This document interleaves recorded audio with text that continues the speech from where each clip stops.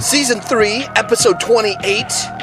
In the last couple years, this guy, this friend of mine, I've got to see his heart warm from the inside out. Snow glows white on the mountain night, not a footprint to be seen. A kingdom of isolation, and it looks like I'm the king.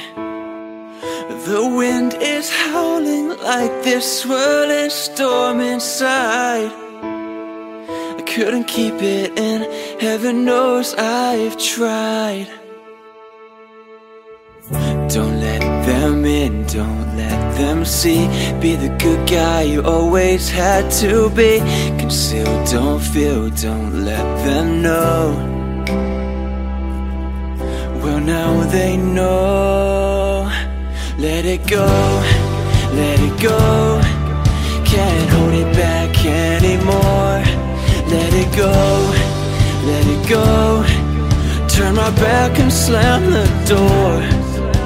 And here I stand, and here I'll stay. Let it go, let it go. The cold never bothered me anyway. ASI, Attitudes of Sexual Integrity. My name is Russ Shaw. Interviewing my friend Pico today on the show. In the past, I have been I have been critical of religion, right? Like, I have a hard time with religious people, religious institutions, organized religion, which a lot of people would call the church, so to speak, right? So I've had issues with that, and people have commented on that, and I've had some critical email about it in the past, some critical reviews of the show on iTunes mentioning this.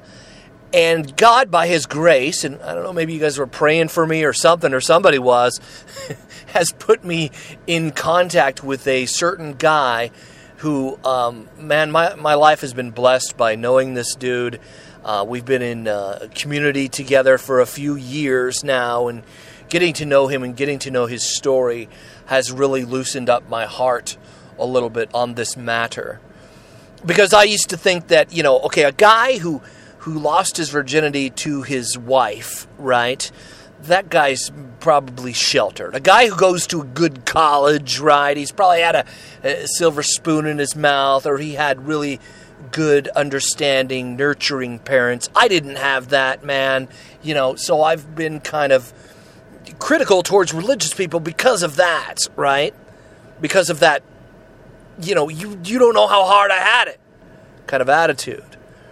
And I'm just going to get into it, man. I'm going to play this interview with my friend Pico, and hopefully the audio's okay. I was using a new microphone, but it's good. It's good stuff. And here you go. Without further ado, some Lecrae bump kicking off the show here. Welcome to the culture where humility is not allowed. They do it big, if you don't see that, you shallow how. Trying to show them how love and power, it goes together. If they call us losers, that just means we last forever. I've been connected to the power, I don't have to chase it. I roll with a trinity, this is sort of the matrix. A hard pill to swallow, we're evil to the core. Wicked power exploits the poor and it brings war. Power could be a field of dreams loaded with landmines. We know the rulers, so you can't say these are bad lines. You might lust for that power, but don't forget that we're forgiven. I know the Lord gon' catch me when I'm power tripping. Who made the crowd put their hands in the sky? Me. Who made the sky with their hands? What if y'all can't see this? It's kinda strange. God makes the weather change, and we bragging up on our change. Like, look how we make it rain. We Invictus, this sin sickness is in us, running amok and causing that mischief. Tell me this then, who can really fix this? I'm tripping to think that I'm really not limited in this position I'm sitting in. Gravity pulling me back to earth, gradually reality's hitting.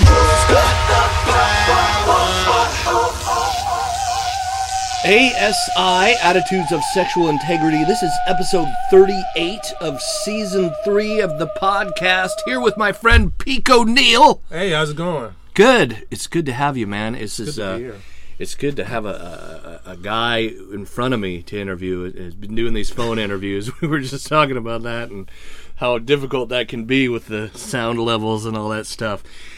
Sitting here in front of a brand new microphone, which is kind of awesome. It's actually my son's microphone. He bought it.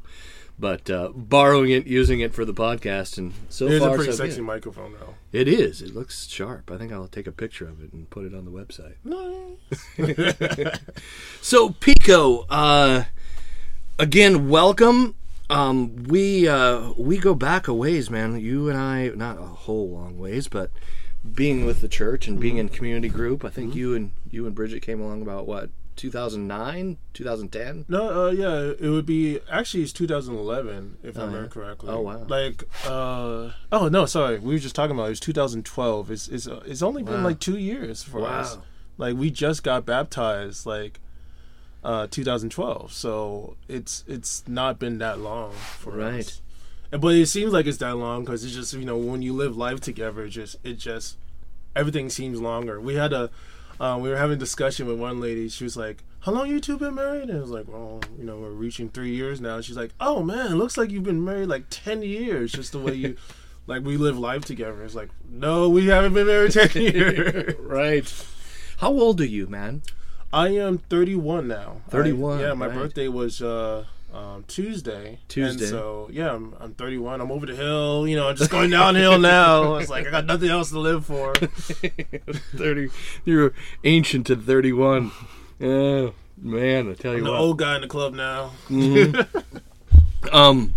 So your story, man, intrigues me. You just getting into it. You grew up and started out in Florida, right? Is that where you were born? Yes, in Fort.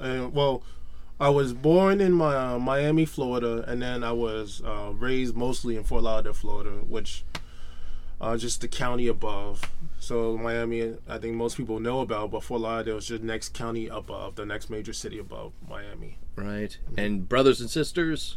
I have one sister with the same mom and dad, three older sisters with the same dad, and a brother and sister with the same mom, again, older. Right. Yeah. Wow. So I'm the second youngest of all of them. Wow. So, talk to me about your dad. You grew up, went to school, public school down there, right? Mm-hmm. In Fort Lauderdale. What was that like? It was interesting because my mom is an immigrant, and she would have issues with getting jobs, and people would because she didn't know all the intricacies of working in America. She wouldn't be able to always have money, and so sometimes we couldn't afford rent, and we had to move to a new place, and so. It was interesting. Like back in elementary school, I did not keep the same school from year to year, and so it was like I wouldn't be able to get friends. I wouldn't be able to really keep friends because in a year I wouldn't see them anymore. Middle school was the first time I actually stayed with the school the full time, and for like a whole school year. For the full 3 years. Oh wow! And that was like a act of God kind of thing. Like we got to a place where like my mom needed to actually drive me to school because we were outside actually of the school's district, but she made an effort for that, and the same thing for high school. No, actually for high school I went to a magnet program, and so we just made sure we stayed in the southern part of the county, so that they would be able to pick me up wherever we did live. But it was interesting to grow up with my mom and the circumstances that was. Right. Where was she from? She's from Jamaica. Jamaica. Yeah. Right. Kings Bay, Jamaica. Right. And your dad? My dad's from Cincinnati, Ohio. Yeah. So how did he find his way to Florida? That's a good story. It's actually part of the story of like where my name comes from. I just don't know. Like my understanding, my simple understanding is that he got in some legal trouble. Like he had a choice of either leaving the state or basically getting arrested for a long time, and so he chose to leave the state. Right. And I don't know why he got to Florida. I don't know what method? Like, did he like, oh, I'm going to Florida, and that's, you know, like Florida bus, or was it one of those things like because of circumstances and whatnot, he somehow got into Florida? I don't really know. He doesn't really talk about it. So I wish I had more of a story, but I don't know. Really, sure. So, do your mom and dad got divorced then? Actually, they are not divorced. They're not divorced. They're not divorced. But they split. They're not living together, kind of a thing. Right now, well, the thing is my dad was arrested for multiple times, and as I was growing up, and when my mom and dad were married, they were married while he was in jail. And so, my mom mostly, when I say grew up, most of the time I talk about my mom because my dad was mostly in jail. He's a career criminal. And so, I remember one time I was playing like Nintendo, and he comes up, and my friend's like, "Who is that?" It's my dad. But it's like, you know, I'm so used to him not being there. It was like you kind of expect, oh, he's gonna go to jail soon, so you know, don't get too attached, you know. And so my mom and dad are not divorced or anything, but because my mom has said because of financial reasons and stuff like that, but they essentially are divorced right now. My dad, he lives his lifestyle, and my mom tries to take care of my sister and stuff. So what was that like growing up? I mean, when was the first time you remember your dad going to jail and being a kid and dealing with the ramifications of that? What was that like? I remember being very, very ashamed of my dad. Yeah. You know, it's like it's one thing if you don't know who your dad is, but it's nothing you know who your dad is, but he is not there. Right. And you kind of know, like, he made a choice for a reason why he's not there. It probably is different in like a mob family where you like that's the lifestyle you live. Right. But it's like you had my mom, who's a big influence for us, for me, and you know, it's just like, oh, your dad did some stuff and that's the reason why he's in jail. It's like, well, why didn't he want to stay with us? Like, it was one of those things like, so he didn't love us enough to stay, like he didn't love us enough to not do those stuff and stay with us. Like, because my dad's really smart. He's a really smart guy, and he's really handy and capable, and he's one of those guys that like can figure out a way to make a deal. Like one of those like, not like in a cheesy car salesman way, but he's one of those guys that can always make a way to make a job. And it's just like, it's really cool to see when he works. Like, how did you make that happen? But he does.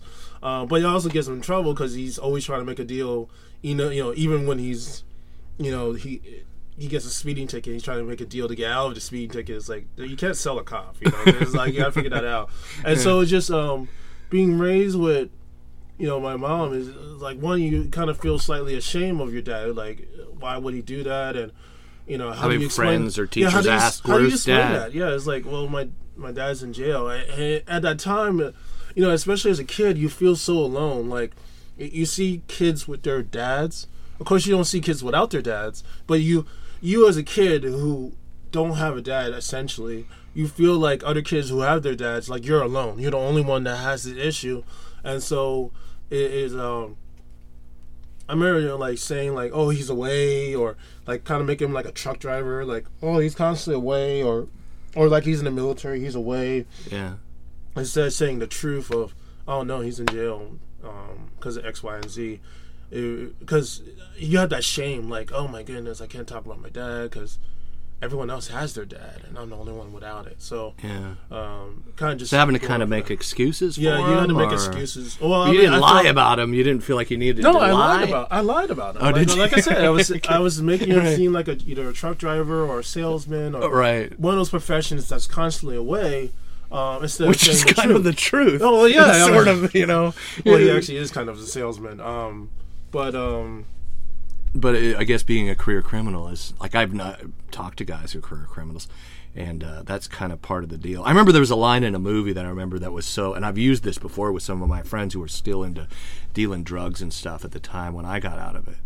And and the guy said, the line in the movie was, the guy was like, he was bragging about how much money he made on his last job. He's like, I made $30,000 in like a week, planning this job, and we did this job, and I made $30,000.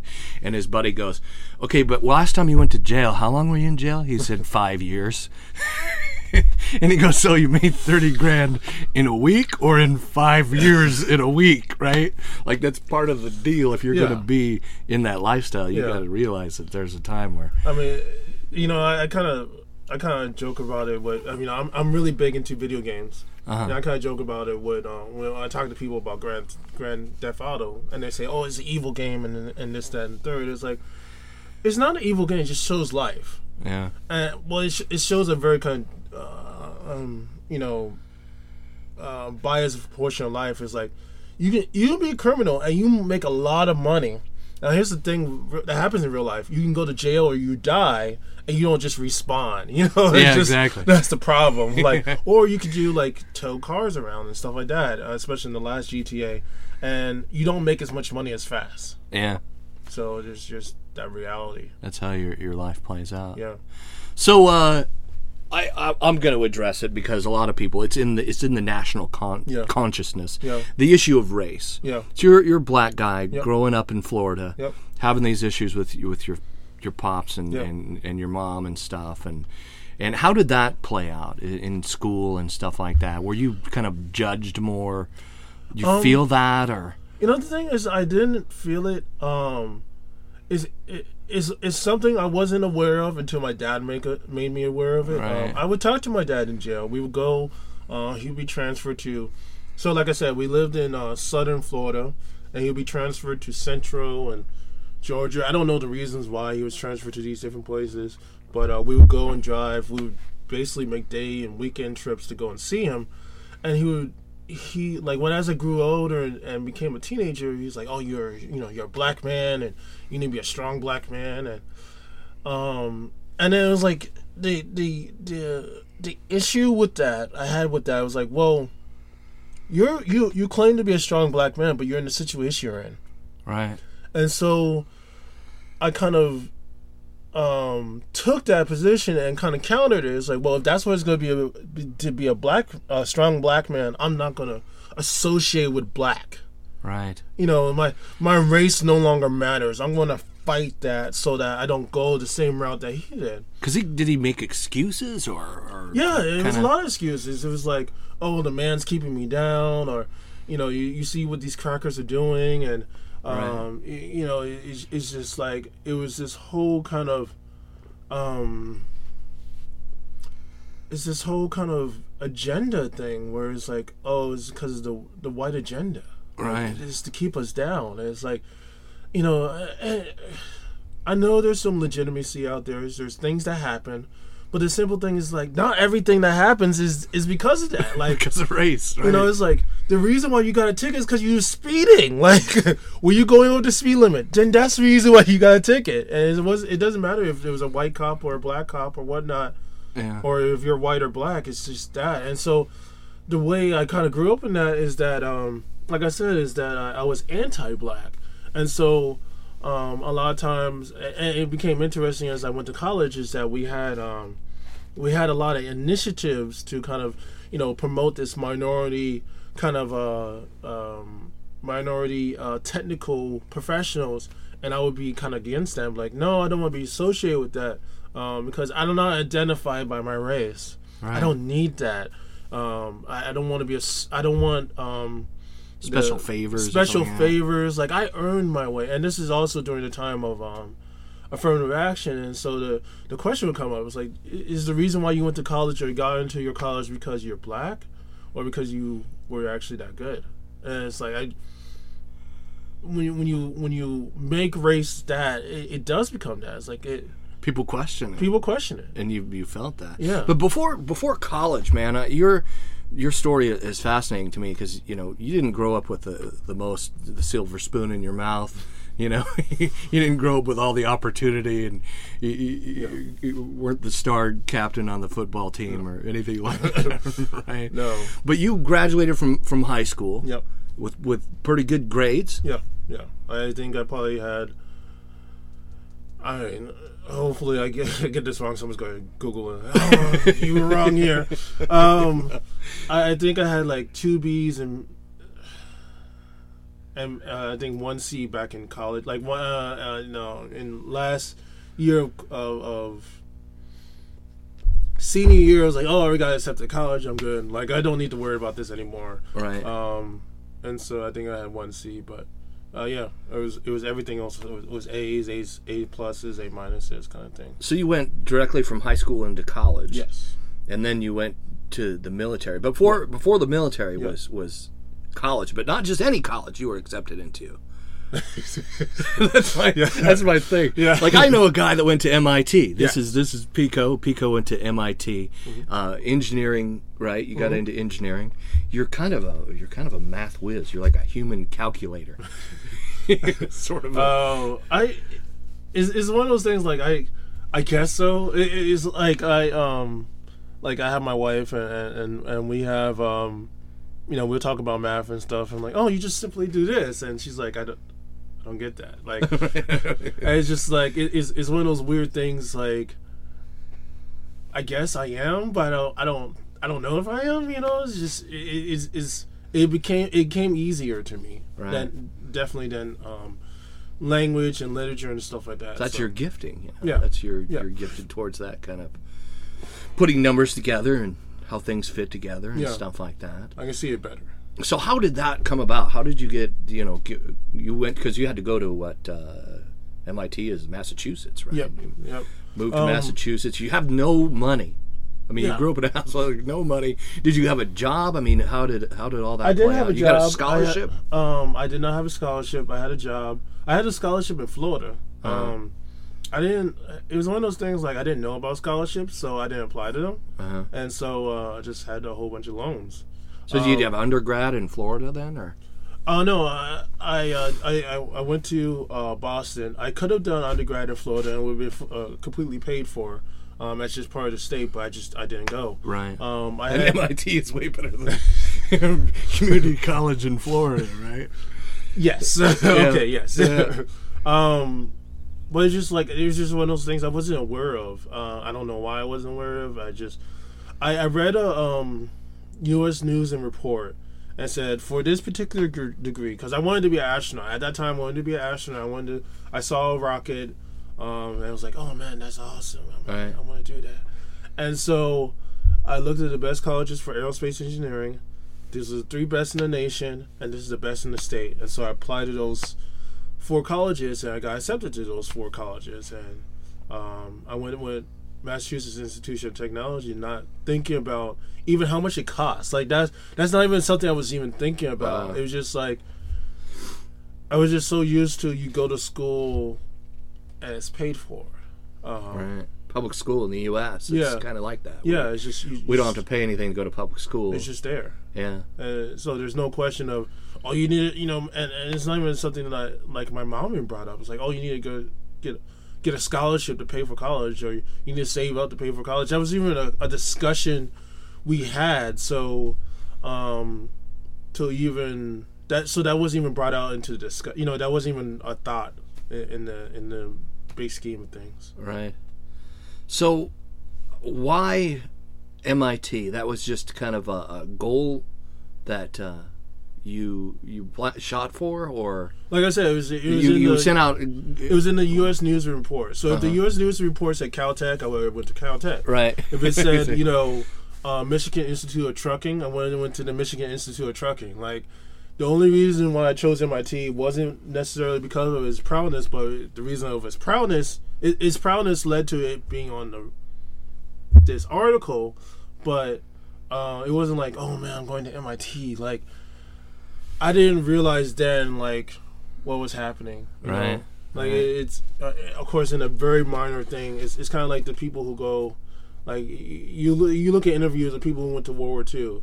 It's like we just did what we were supposed to do. Right. Like, it wasn't like we realized what was happening. Right. It was for the most part. So I mean, things happen and they kind of were responding to it, but you don't really like realize what's happening. And then now later on, you're like, oh man, that was amazing. And you worked really hard. I mean, that's a pretty big bill as far as tuition's concerned. So you were going to school and working, right, at the time. Yeah. So how much did you work? Did you have any time to yourself, or? I think I was working 30, maybe 40 hours a week.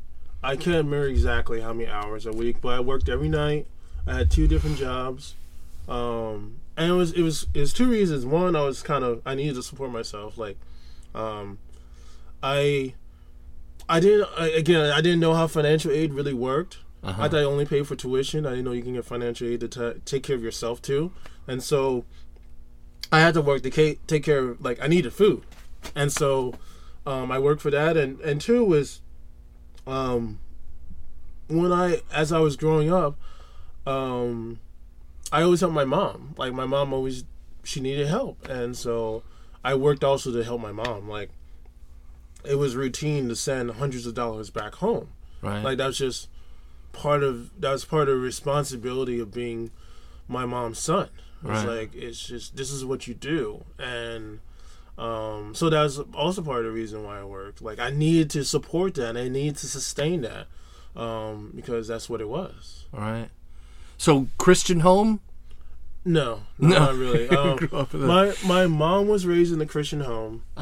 And Jamaica, there's a lot of Catholicism in that part of the world. So was she more? No, actually, she was Seventh-day Adventist. Oh wow. And so she was raised in that home, and dad was very abusive and kind of yelling, and I don't remember the exact reason why my mom left, but she left, and he hit her. I don't know. Not sure. I remember one of my uncles was chased out because he was being chased with a machete. Wow. So that's the reason why he left, but I don't know the exact reason why my mom left. I think it was one of the.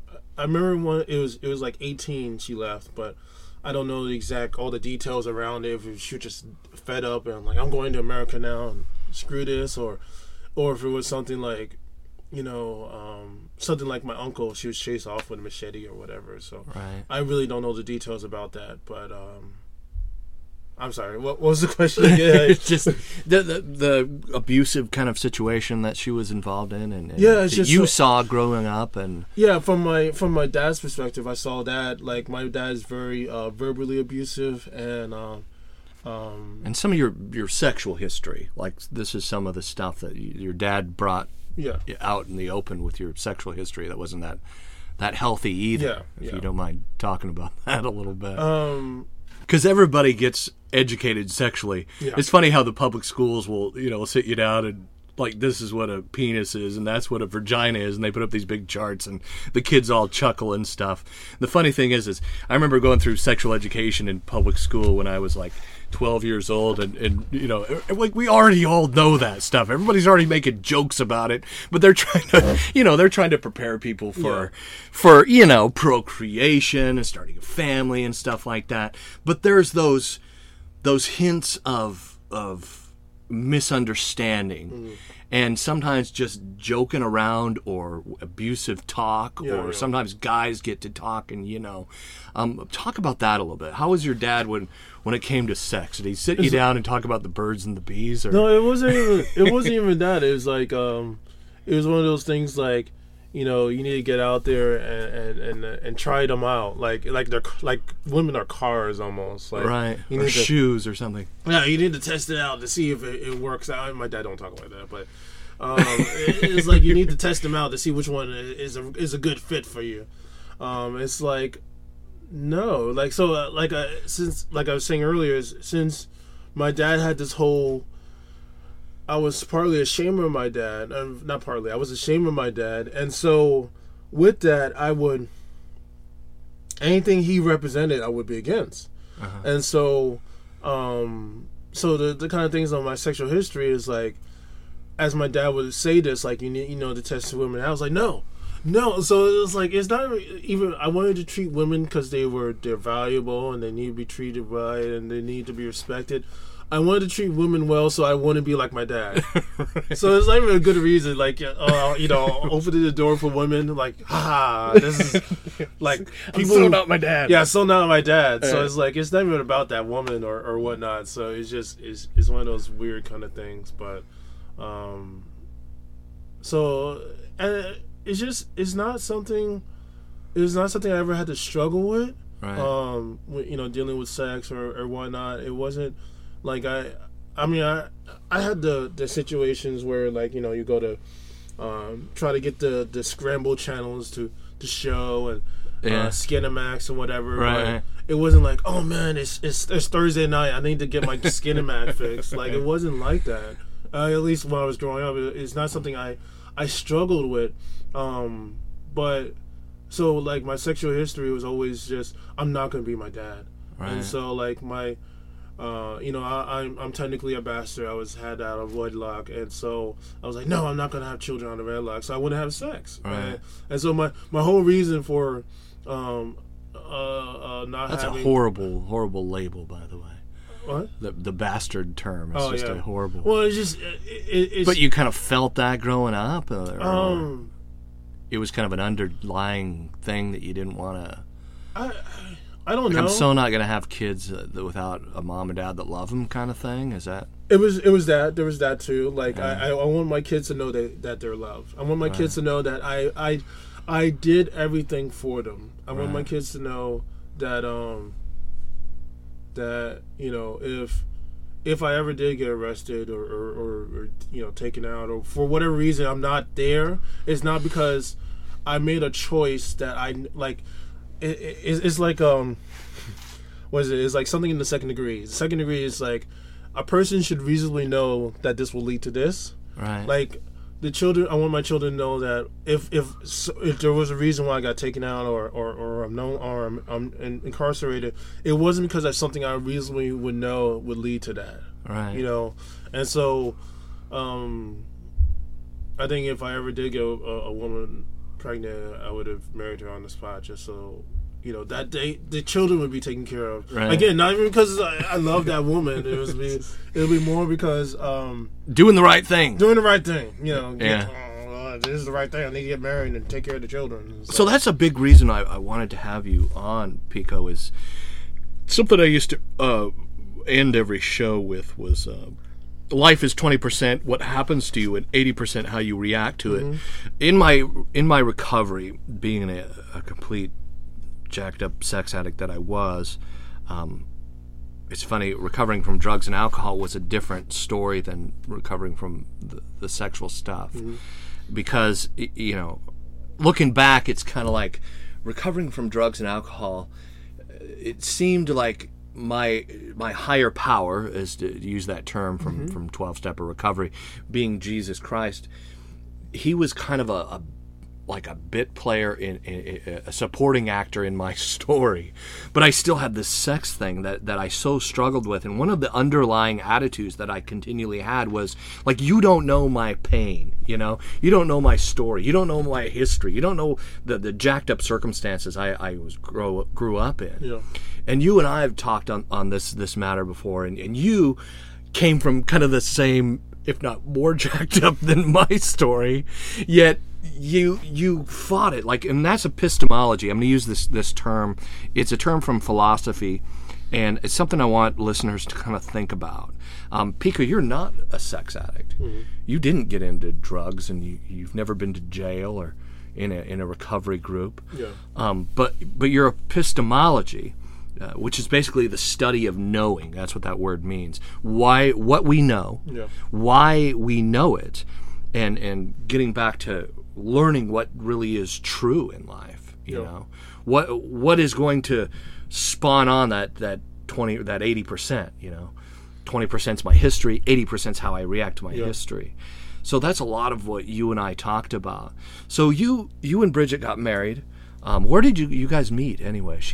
We met back in our old church. So you moved to Boston. I moved to Boston, graduated, And my first assignment in the Navy was to be out here in Everett, Washington, and so I moved out here. Right. And well, let's go back. Why did you join the Navy? you get out of MIT, you graduated with pretty good honors, right? Yeah, I mean, I did well at MIT, and the reason why I joined the military is my mom is an immigrant. My dad is and not a privileged immigrant. She kind of the classic American story kind of immigrant. And then my dad's a career criminal, and this country allowed for their son to graduate from one of the most prestigious colleges in the world. In the world, yeah. And that's not available in a lot of places. Yeah, it's like your class determines where you go. In some places, the amount of money you have determines where you go. I know sometimes that seems one and the same, but they're slightly different. And or if you're a desired race or whatnot, that determines where you're going. That wasn't the case here. Right. And so one of the cool things is that I actually back in high school I actually signed up for the Marine Corps, and my Marine Corps recruiter found out I got accepted to MIT. We were trying for our ROTC scholarship. For whatever reason, I didn't get it. I think it's more because we didn't turn in the right form at the right time. And my Marine Corps recruiter tore up my contract because he's like, I never knew anyone that got accepted to MIT. I'm not going to do that. Like, dude, wow. You have more important things to do than go and be a foot soldier. And right. Just, of course, this is kind of one of those 2020 things. Looking back, it's 2020.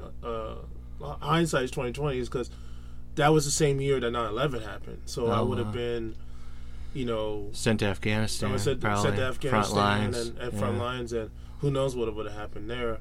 But God had other things for me to do, and so I went to MIT, and the Navy paid for part of my college. I originally was trying to go for Marine Corps. And I was going to be a pilot because I wanted to be an astronaut. That was one of the big things I wanted to do. And I thought the Marine Corps didn't have the plane I wanted, so I switched over to the Navy because they had the plane I wanted. And then it turned out that I didn't want to be a pilot, so that became his own thing. Right. But you move here, so yep. you're stationed here in Everett. Yep. And you meet Bree, who's kind of got more of my story. Yep. Yeah. Some of the actually, issues with drugs and alcohol. Yeah. Right. So, how did that play out? I mean, how did you fall in love with this woman? I thought Bree was like me. And it's funny because like I remember there was this one specific question I asked her. It's like, have you ever done any drugs? And she said yes. I heard no. Right. Because selective hearing. There was selective hearing, and that actually was a deal breaker for me. Oh wow! At that time, I would not date anyone who would be a drug. Like, how dare you be addicted to drugs? Do you know what that does to your body? Like, that's the kind of attitude I had at that time. And so, if I heard yes, that relationship would have been done. Right. And for whatever reason, it wasn't. I think, like I said, I think God had better plans for me, better than I knew. Like I didn't realize how religious I was, and how judgmental I was, and I still am, and so just there's just things that, and there's also things she just didn't tell me about, right? That that she has this history, like you said, and that there's these things that has happened. There's things she has done that make her feel dirty, and so some of it was just selective hearing, some of it was selective telling, and so with that, somehow it worked out that we fell in love, and we were like, okay, we're gonna make this work and get married. And then as we were married, now more of this stuff is coming out, and is now, since I already said I'm going to do the right thing, like something that I think my dad would do is like, oh, this is not what I signed up for. I'm gonna get divorced. I'm gonna go and find someone else. It's like, no, I'm not gonna do that. I'm gonna stay in because that's what the good guy would do, and that's not what my dad would do. And so it's just kind of like forced through stuff, even if it's not necessarily for the right reasons. Right. You know. So you were involved in a church at that time, Yes. or Yes. And there was this kind of playing off some of your mom's Seventh-day Adventist stuff, or It's actually kind of similar. So the Seventh-day Adventists, I mean, of course they have a range, just like any other denomination, but the Seventh-day Adventists are known for being very strict. And so the church I went to is very strict, and this is the way we do things, and this is the way things are supposed to happen. And people who don't do things this way aren't necessarily evil, but they aren't doing it right, and so it's just. And they're probably all going to hell. They're probably all going to hell anyway. They're not godly. Yeah. And so so that's also part of the reason of my prejudice towards certain things, and so like. There's no way. It was kind of even some of those assumptions. Just like there's no way a woman that's in this church would do those things. So she must be a good catch. Right.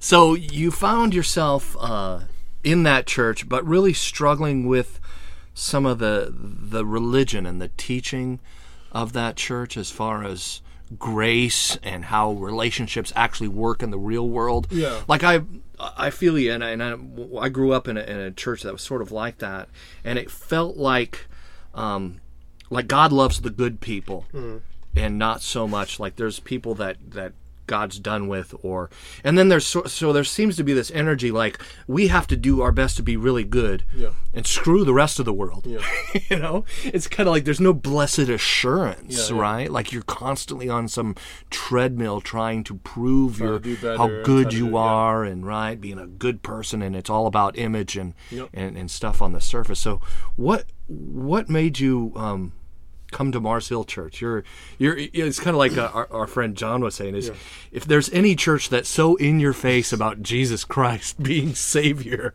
and how religion is just this horrible, like a cancer on humanity, it's our church. So we're going to talk about Jesus, and we're going to focus on what the not focus on, spend too much time on that, but really help people see how religion is a bad. I'm talking about toxic religion. Talking about works based, being good enough, not understanding the grace of God, and really defining love in a way that's more self-focused than outwardly focused. Right? I mean, I'll speak from my point of view. My wife had a slightly different point of view. And of course she's not here, so I can't speak for her. Right. But the thing that was issue for me was that we talk about husbands should love their wives, and that the husband leads the family. But then practically, the wives were leaving the family, and the husbands were murmuring about their wives. Right. And it's just like, what's really going on? Yeah. Like there's an issue with the way you're teaching and the way you're living. Right. And like it looks good on the surface. It looks good on the surface, but it's not real. Yeah. And so it's I'm going to not talk about the full story. I'm going to try to, protect Bridget's. Yeah. Well, not only that, it's a long story, kind of. Right. And right. so, but I'm just I'm going for your heart, like your attitude towards, like, what was the breaking point to say, I'm freaking done with these self-righteous? Because we've talked about this, like you struggle with that kind of self-righteousness. I do too a bit, right? I've seen that in my recovery. Yeah.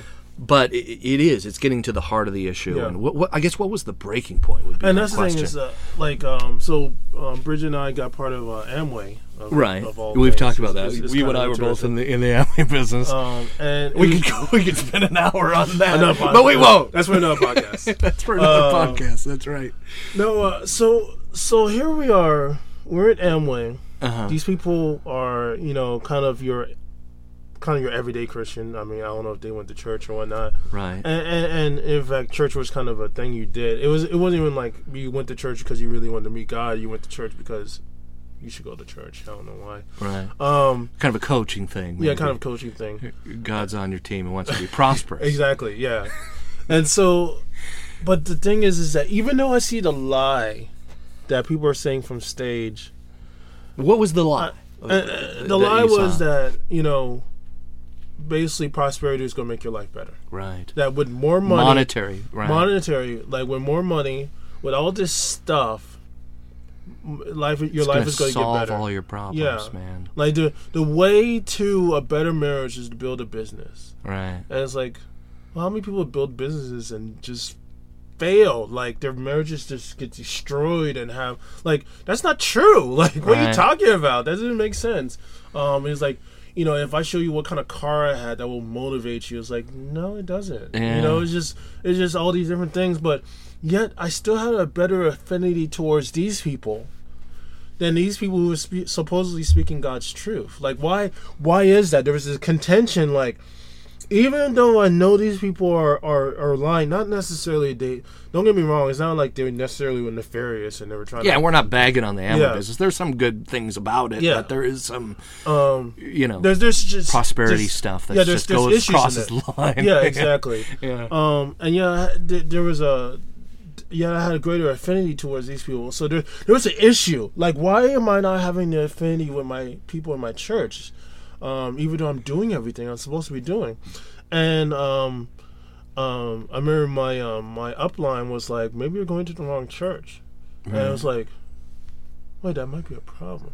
Yeah. Of course, he said it in a way like, the church is not supporting you, so you need to go to another church. But God was using it to be like, no, maybe you are at the wrong church because the people just don't care about me.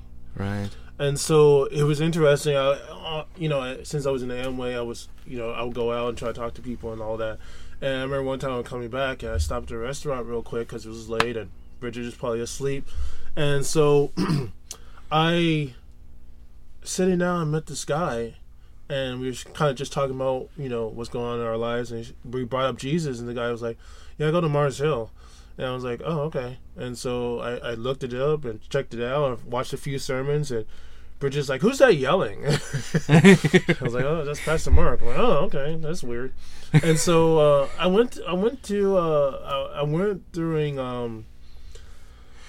a few sermons, and I was like, oh, okay, this is nice. And they were having a marriage things, and we were having issues with our marriage, and we just didn't know how to talk to each other. Like, like I said, I have a proclivity towards religion, towards you do the right things, and that's what happens. And my wife has a proclivity towards whatever feels good, and so that's just they counteract each other all the time. It's like, I don't do things because they feel good. I do things because it's the right thing to do. And then it's funny how God puts people together like that. Right? It's just why are we together? What's going on? We're not perfect for each other. But anyway, it's just weird things you do, or you say to yourself. But anyway.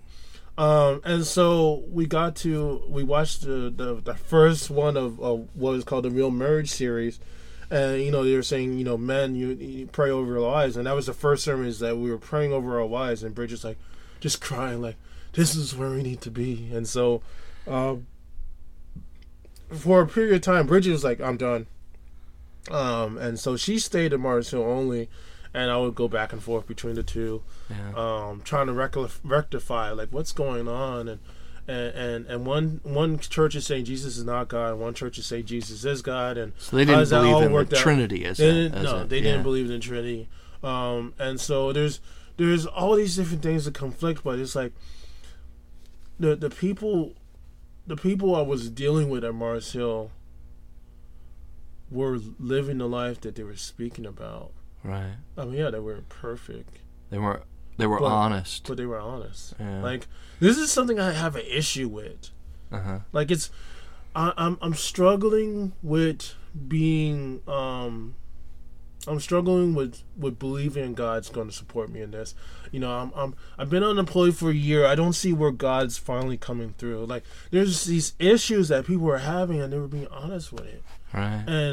And you had other people in our old church where they were having issues with their marriage, but they didn't say that. Like, no, we're fine. It's like, no, you're not. Yeah, you're he not. cheated on you. Like, why?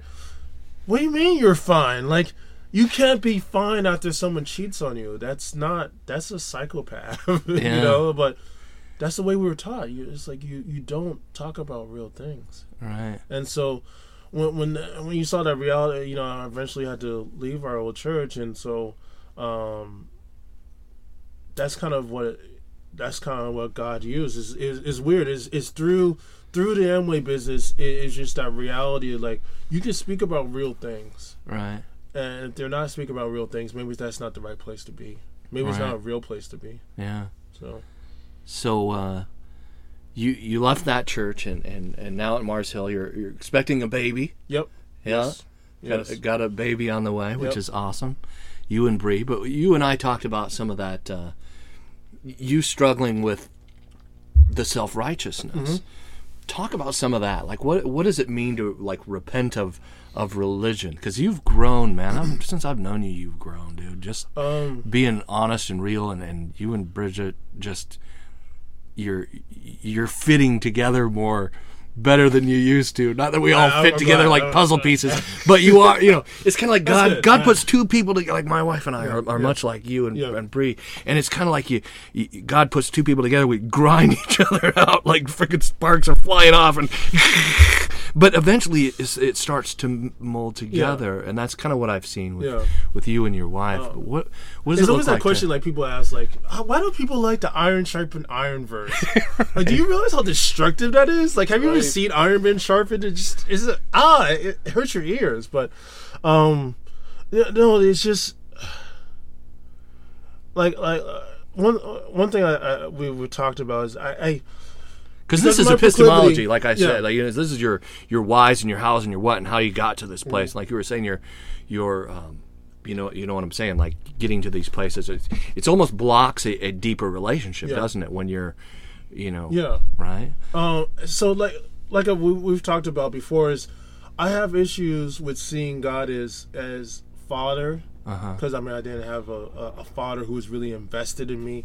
But I had no problem seeing God as King, like He's in authority, and so that kind of feeds into self-righteousness. Is that, and the way I was raised is like, you do things because it's the right thing to do. You don't do things because you feel like it, Right. And so the way my self-righteousness would work out is that I would do the right things, and so that would make me a good person.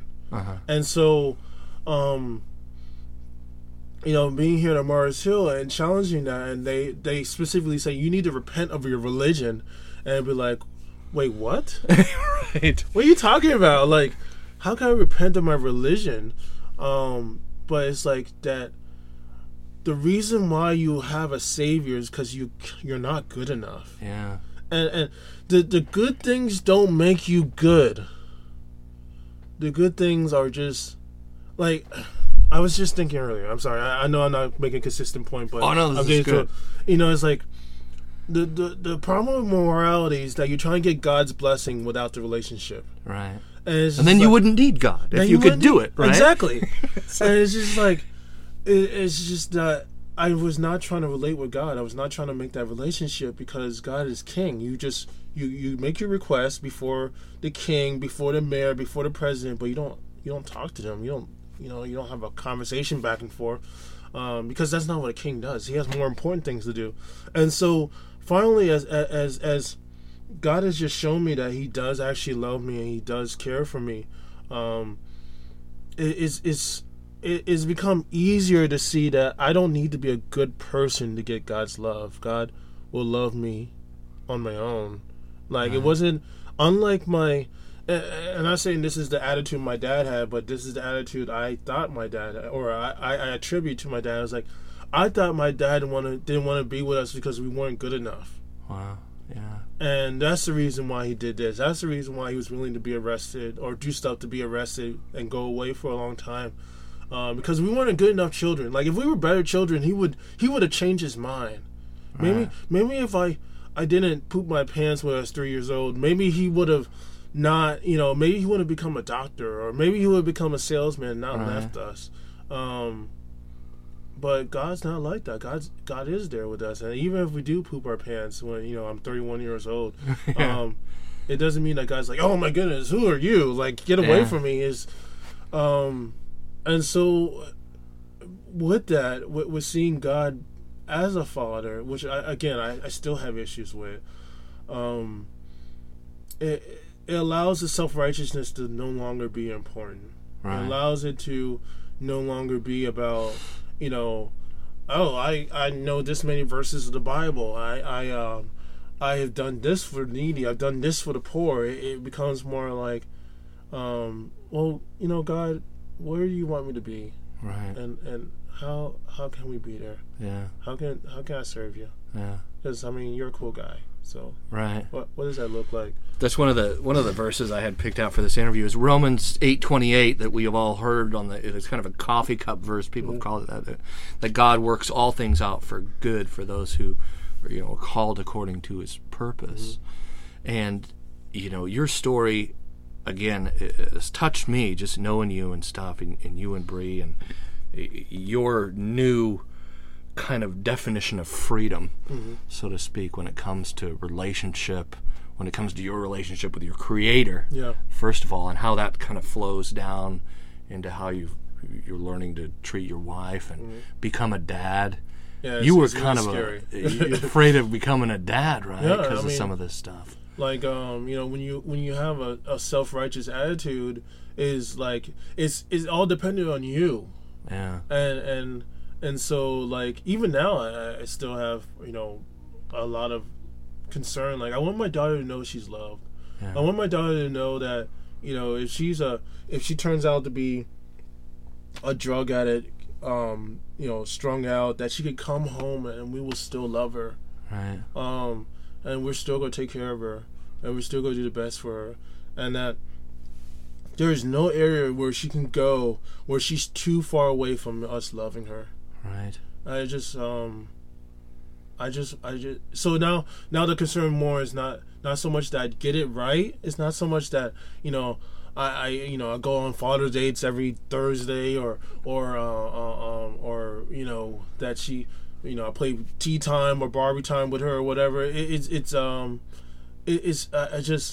want her. It's no longer about the specifics of particular actions. It's not that I get to, if she wants to be a football player, that I get to play football with her or whatnot. It's more the fact that she knows that she's loved. Right. That no matter where she goes or what she does, that she has a home, and that she can come back, and that that's where my concern is. Not in my particular actions, but that she feels loved. Right. And she would know love. Yeah, and that she would know love. And not the way that you grew up with love being kind of a warden. Yeah. That you want to stay away from. You don't need to earn it. Like, you don't need to struggle with that. You don't need to. And love doesn't just keep you in line for the sake of being in line. Yeah. Love helps us be obedient to God because we're going to be obedient to something. Yep. And if we're obedient just to ourselves, that doesn't really help anybody. Yep. That's kind of like some of the stuff that I've learned with talking with religious folks. And there's a lot of pastors who listen to this podcast.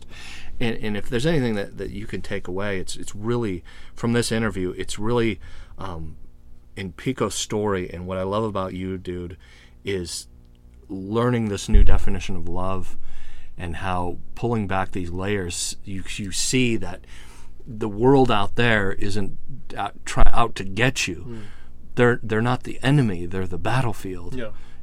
And there's so much in Christian religion especially that's kind of like, I have to keep myself in line because the king is going to kick me out of the kingdom if I don't.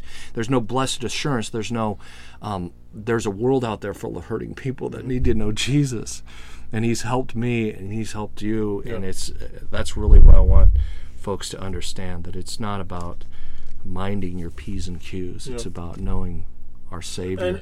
And the thing is that our God loves us so much that when we mess up, our God's there.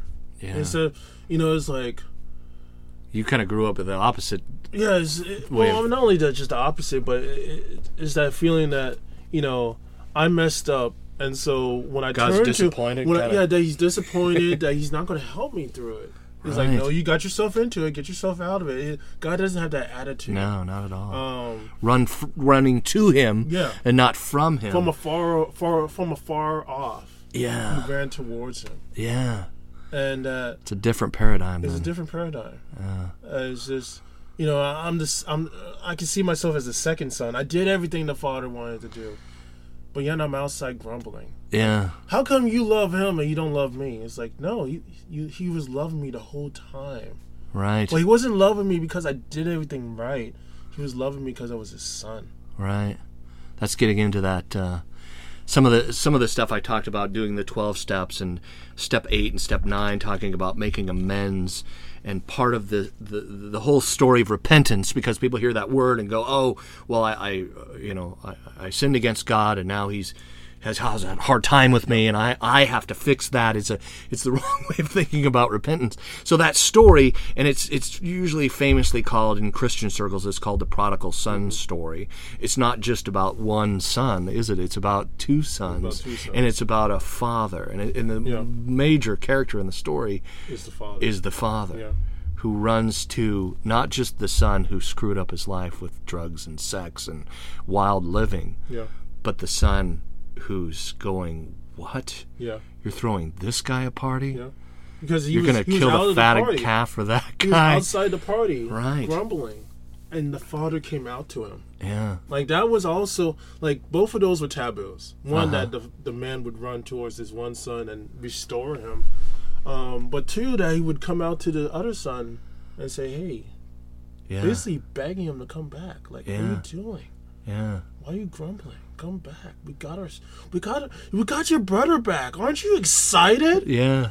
And it's like, no, I'm not. Right. How dare he? How dare you restore him? Right. And it's like, no, it's you don't earn the Father's love. You don't. But from a religious perspective, you think you did. Yeah. I did everything right. Look at all the people I saved. Look at all the verses I did. Look at all the sermons I did. It's like, but you weren't doing it for you. Right. Because if you were, it wasn't for him then. And you weren't right. You weren't good. You none of that was good. Right. If you did it all for you. But if you did it for him, then it doesn't matter. Because God still loves you whether you did it or not. Right, right. So we've talked about that story before. And I'm on one end and... and you're kind of on the other.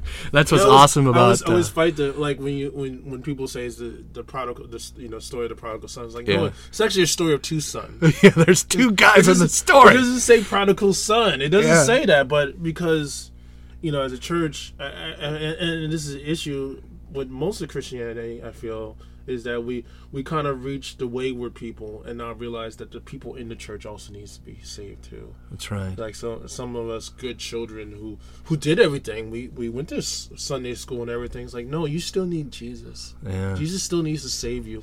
Even though you never dealt with a drug issue, even though you never dealt with a porn addiction, even though you never dealt with gambling or whatnot, Jesus needs to save you from your pride. Yeah. Your pride is not good enough. Your pride is not going to save you. When you die and go to heaven, God's not going to look at your pride and say, well done, my good and faithful son or servant. You're going to go to hell with everyone else. Yeah. And it's going to suck. Jesus says, I never knew you. I never knew you. Never knew you. Look at all the good things I did in your name. It's like, I never knew you. Yeah, I didn't know you. Can you imagine being so close? Like, you probably even led people to be saved, and yet you never accept the salvation yourself. Yeah, it's powerful. Yeah. But it's toxic, I agree with that term, that some of that attitude is just toxic, it's man. Toxic. It hurts people. It has, and here's the biggest lie that people believe, kind of like what you were talking about, that I have to be good enough to earn God's love, which is a totally jacked up way of defining love. And second of all, that attitude has people. It's in Matthew 23, Jesus talks about, and he's talking to the religious people, he's talking to the Pharisees, and he says, you slam the doors of the kingdom of God in people's faces, and that's part of it. We have to be careful not to present God as someone that people should run from and not to. Just because I may be gifted towards this, this area of discipline in my life doesn't mean that I'm any better than anybody else, It's also a very dangerous place because, like, your theology gets weird. Yeah. It's like you can get to a place where you think you're a good person, and you've done all these good things, and now you do this one bad thing. It's like, oh, I looked at a little porn. Right. And it's, oh no, well, God forgives me because of all the good stuff I did. Look at all the good stuff I did. And so you get to, and this is one of the issues that happened in my last church, is that we had someone who he wrote these books and he preached every Sunday and he did all this other stuff and he was having an affair on the side. And he even said, like, I thought God wasn't, I thought I was doing all this good stuff so God would not he wouldn't be concerned about this other stuff. Right. And it's like, well, God doesn't work like that. Yeah, no. But that's the thing that religious people like myself had to be concerned about, is that if we look at ourselves as good and holy and righteous, is that if we are good and holy and righteous, that means everything we do, this is how our theology can come, that everything we good is good, holy, and righteous. Like, oh no, it's just a way for us to release steam. It's like, no, that's a bad thing. That's evil. Sin. That's wicked. Yeah, and it's putting out a ripple effect that is in the dark and hidden and not dealt with and hurting other people. Yeah. Yeah. Especially yourself. Exactly.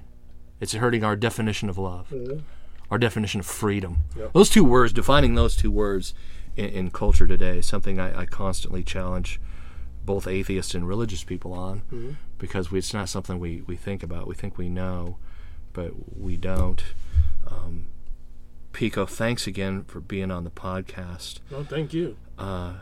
You do some volunteer work at the Gospel Mission, and preaching to homeless folks and stuff like that on Sunday, and you get people come up and ask questions, and different folks, different walks of life, and it's really cool because it's one of those things that, and we talked about, first time, I was preaching there, it was all about my sermon, making sure it's right, it's worded right, and whatnot. And now it's more about, I want people to meet Jesus. Right. And I don't care if people don't like me. I don't care if they don't think I'm articulate or if I said the right things or got it just right. I want people to know that there's a God who loves them, who's reaching his hand out for them, who's desperately like, please reach for me. Right. Because I loved you so much that I gave you my son. I've given you my word. I've done all this stuff in your life that you don't even know about. And I'm not asking for credit. I just want you to know me. Right. That there's a God that desires that. And even in the middle of your dirt and your grime and your muck, whatever that looks like, you could be a high stakes New York, broker. But your pride in your broker, your pride in the way you live your life, that's still the same muck that the person on the street who's begging for $1, that's the same muck. It looks different to us because we're like, oh well, I don't smell. It's like, but your pride is disgusting. Yeah. It's pungent self-righteousness. Yeah. Your self-righteousness is pungent, and God still is reaching for you too. Yeah. Knows not distant. No, knows every distant. Hair in our head. Close. He's close. Yeah, like the Father with the two sons.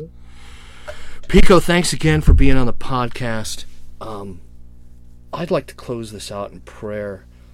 If there's anything that you feel on your heart to say to maybe somebody listening who maybe has this thing in the dark, struggles with this addiction and has some stuff in the dark and maybe feels like they have to prove it. I mean, we've talked a lot about that, but let's pray for some of those guys, if you don't mind praying us out. No problem.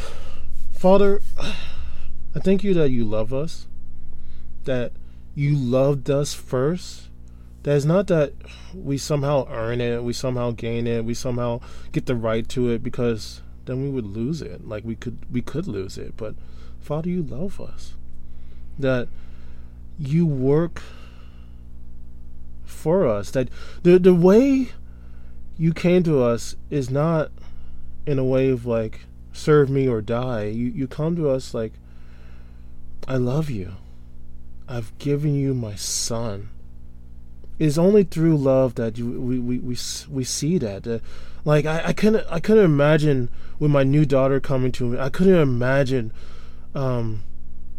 giving up my daughter, but you gave up your son for us. Father, I thank you for just releasing us from performance. Father, I thank you for releasing us from being good enough. Father, I thank you for releasing us from all this stuff that we put on ourselves. You know, Jesus, I thank you for saying that, you know, when someone asks you, good teacher, it's like, why call me good? There's none good besides God. I thank you for releasing even the term of good, that we don't deserve the term of good. And because of that, we don't need to aspire for it. We don't need to strive for it, but that you loved us first. That you didn't come to condemn the world. You came here to save us. That you were good enough and that we can rely on you. Holy Spirit, I thank you for just showing us what this looks like. What does it mean to have a Father in heaven? What does it mean to have a big brother who cares for us, who wants to be there for us, who just wants to take care of us and pull us aside and show us what we could do better, but more importantly, who pulls us aside because he actually is genuinely concerned about us. And I thank you, God, that it's just, you're always there. That no matter where we are, no matter what country we're in, no matter what stage of life we're in, no matter if we're on our deathbed or just being born, that you're there. You're there for us. You're there with us. And that we can always come to you. Not as a king requesting, but you are king. We recognize that. But as a father, to sit on your lap and play with you. That you come down and play Legos with us. Dad, thank you for being there. And I thank you for just showing us how good you really are. In your son's name we pray. Amen. Amen. Thank you, Pico, and till next time, bye. In the valley, oh God, you're near. In the quiet, oh God, you're near. In the shadow, oh God, you're near. At my breaking, oh God, you're near. You're near. Oh God, you never leave my side.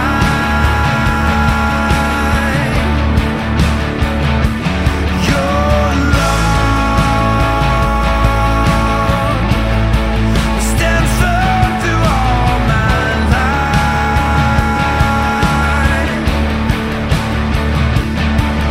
In my searching, oh God, you're near.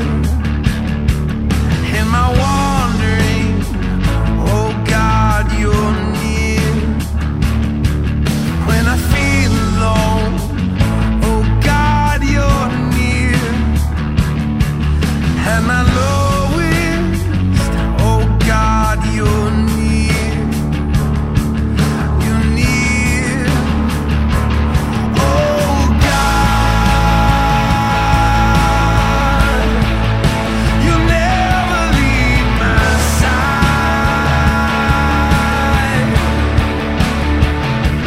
Your love stands firm through all my life.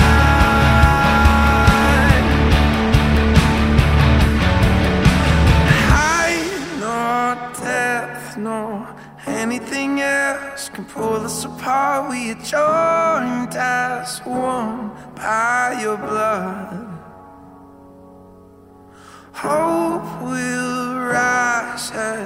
We become more than conquerors through the one who loves.